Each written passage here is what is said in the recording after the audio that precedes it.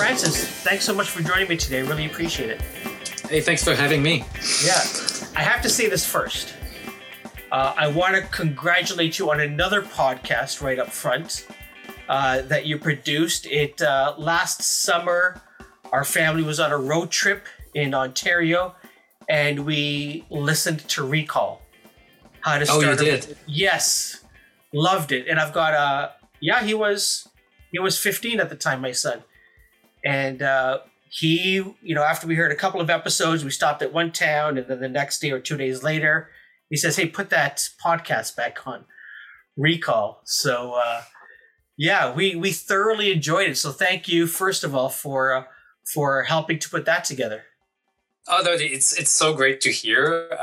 Because it's already been 2 years, almost 2 years since it's been out, and it's always so great to hear from people who've connected with that story, because you launch a podcast into the world and you don't know how people will receive it.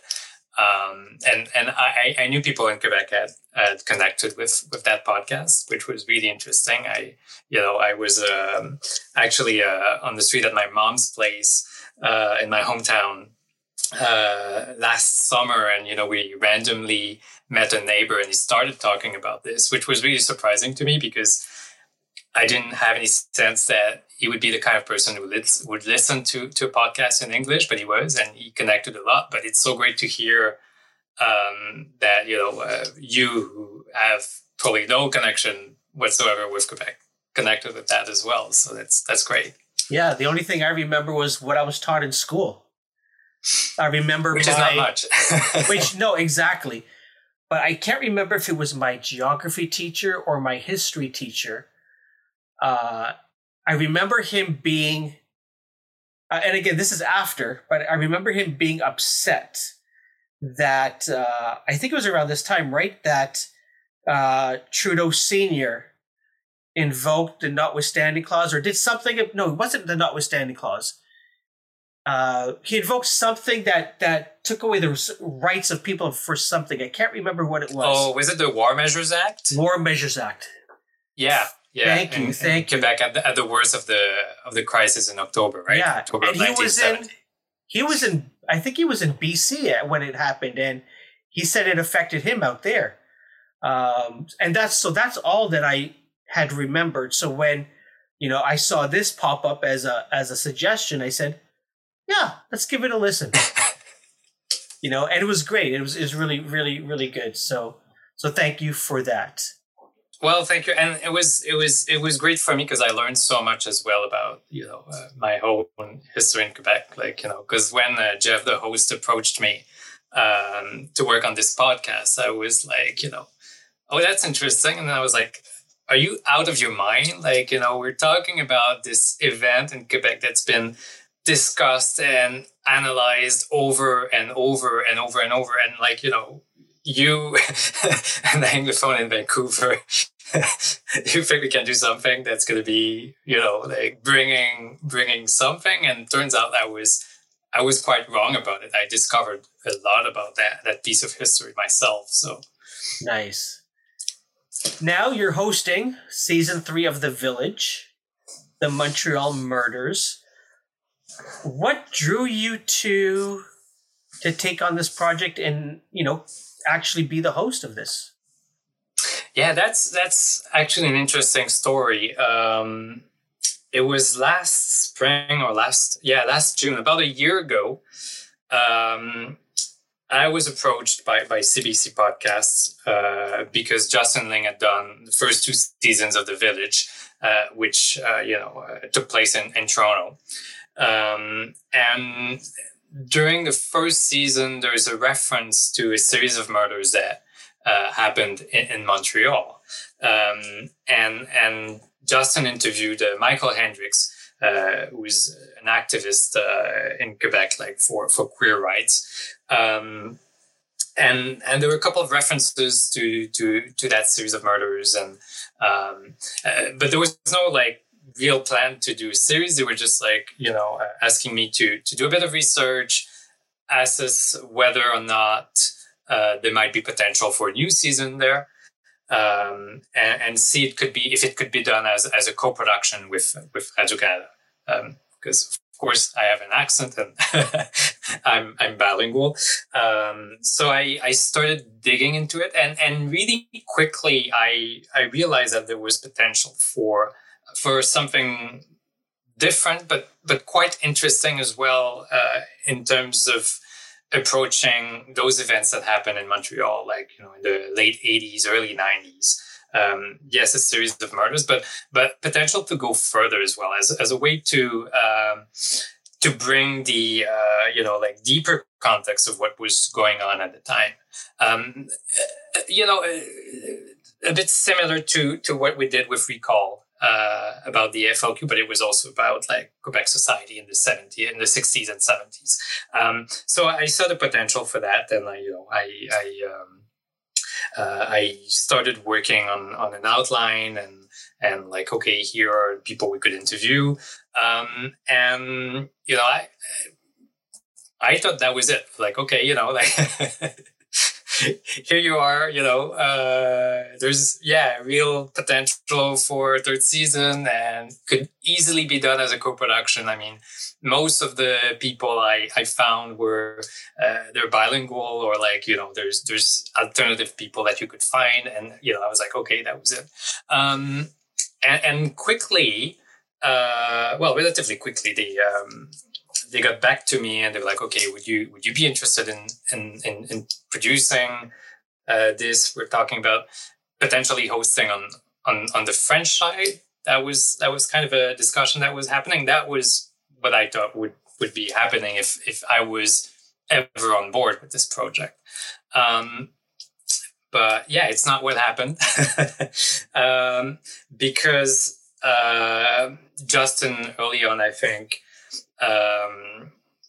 expressed that he didn't think it was the right person to bring that story, because he lives in Montreal, but he was not raised there, and he didn't feel like he was fluent enough in French to bring that story, and he felt strongly that it would need to be someone from the queer community, of course, but also someone who was from Quebec and was bilingual. So it could bring the story to another level. So, so eventually we had those discussions, and I guess my first reaction was a bit surprised. I didn't really expect that they would ask me to host that podcast. And I think I was on painkillers on that day, and I was like, whoo, okay. And I was like, did I hear that correctly? I was like, probably not. And I think I said something like, well, if you think it serves the story, I guess I will do it. But I didn't give it more thought than that. And I was like, okay, we'll see how it goes. And then up until like it was finally confirmed, I didn't really think that I would be hosting a podcast with CBC Podcast. But that's how it happened. Yeah. Okay. Very interesting. So you're from the community, the queer community in Quebec. You look young though, so I'm not sure at the time that you grew up, but when you were growing up there, was there any memories of that in the community, and were people still talking about what had happened in the past? Yeah, and that's interesting. I think you're raising a good point here. I'm younger than the people I interview on this podcast. So I was born in 1983. So during those events, I was between like 6 years old and 10 years old. So really like no connection with what was going on at the time. I mean, on one hand, yes, I have a connection with those men as a gay person, because I can relate with what they're going through. I understand to some extent what they've been going through, because I went through it myself. And when we're talking about things that happen in daily life, yes, I can relate, because on a daily basis, I go through pretty much the same things. But at another level, I think I'm from different generations, so there was also something that was completely new to me. Not new, like, I'm not sure that new is the right word, but there was something that was interesting to me because at this level, I could not really relate with what they have been through in the 80s and the 90s, because you mentioned that I'm from a different generation. So, by the time I became an adult, it was like, 2000, 2002. There were discussions about marriage equality. So it was becoming a possibility, which was not for that generation. You could start seeing in pop culture and in TV shows queer representation. Of course, not at the level that we see today, but it was in the public sphere. Whereas, like, for that generation, there was a vibrant community, but it was, kept in, it was underground, right? Underground is a word. Yeah, so it was more underground. And it's also a generation that's been through the AIDS crisis, which was devastating for the gay community in Montreal and elsewhere. Because, you're talking about a generation where if people were in their 20s or their 30s, and in the span of like a few years, they would lose their entire circle of friends in the circumstances of this disease, which had a tragic impact on the individuals affected. So that part, I had read about it. I knew about it, but I didn't experience it.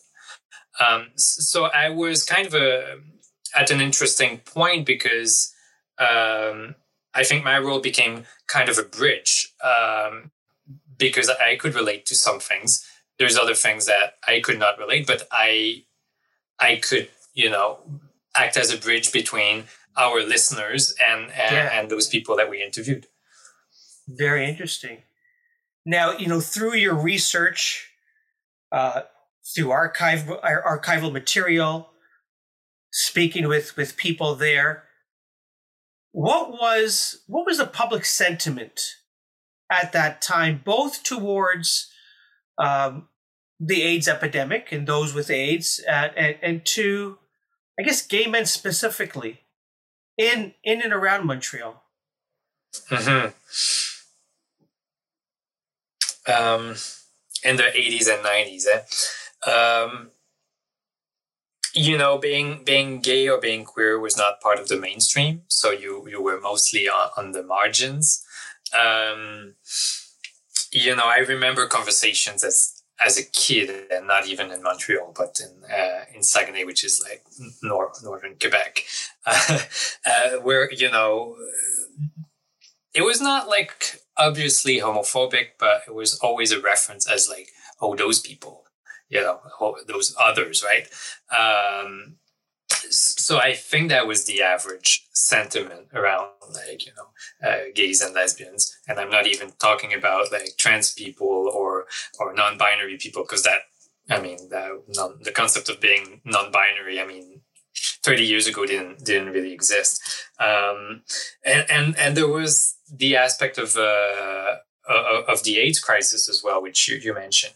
And when it comes to that, I think all the prejudices against that disease had an impact on the gay community as a whole, because who were the groups mostly affected? Like, you're talking about gay men, you're talking about, in Montreal, at least the Haitian community, you're talking about hemophiliacs, sex workers, drug users.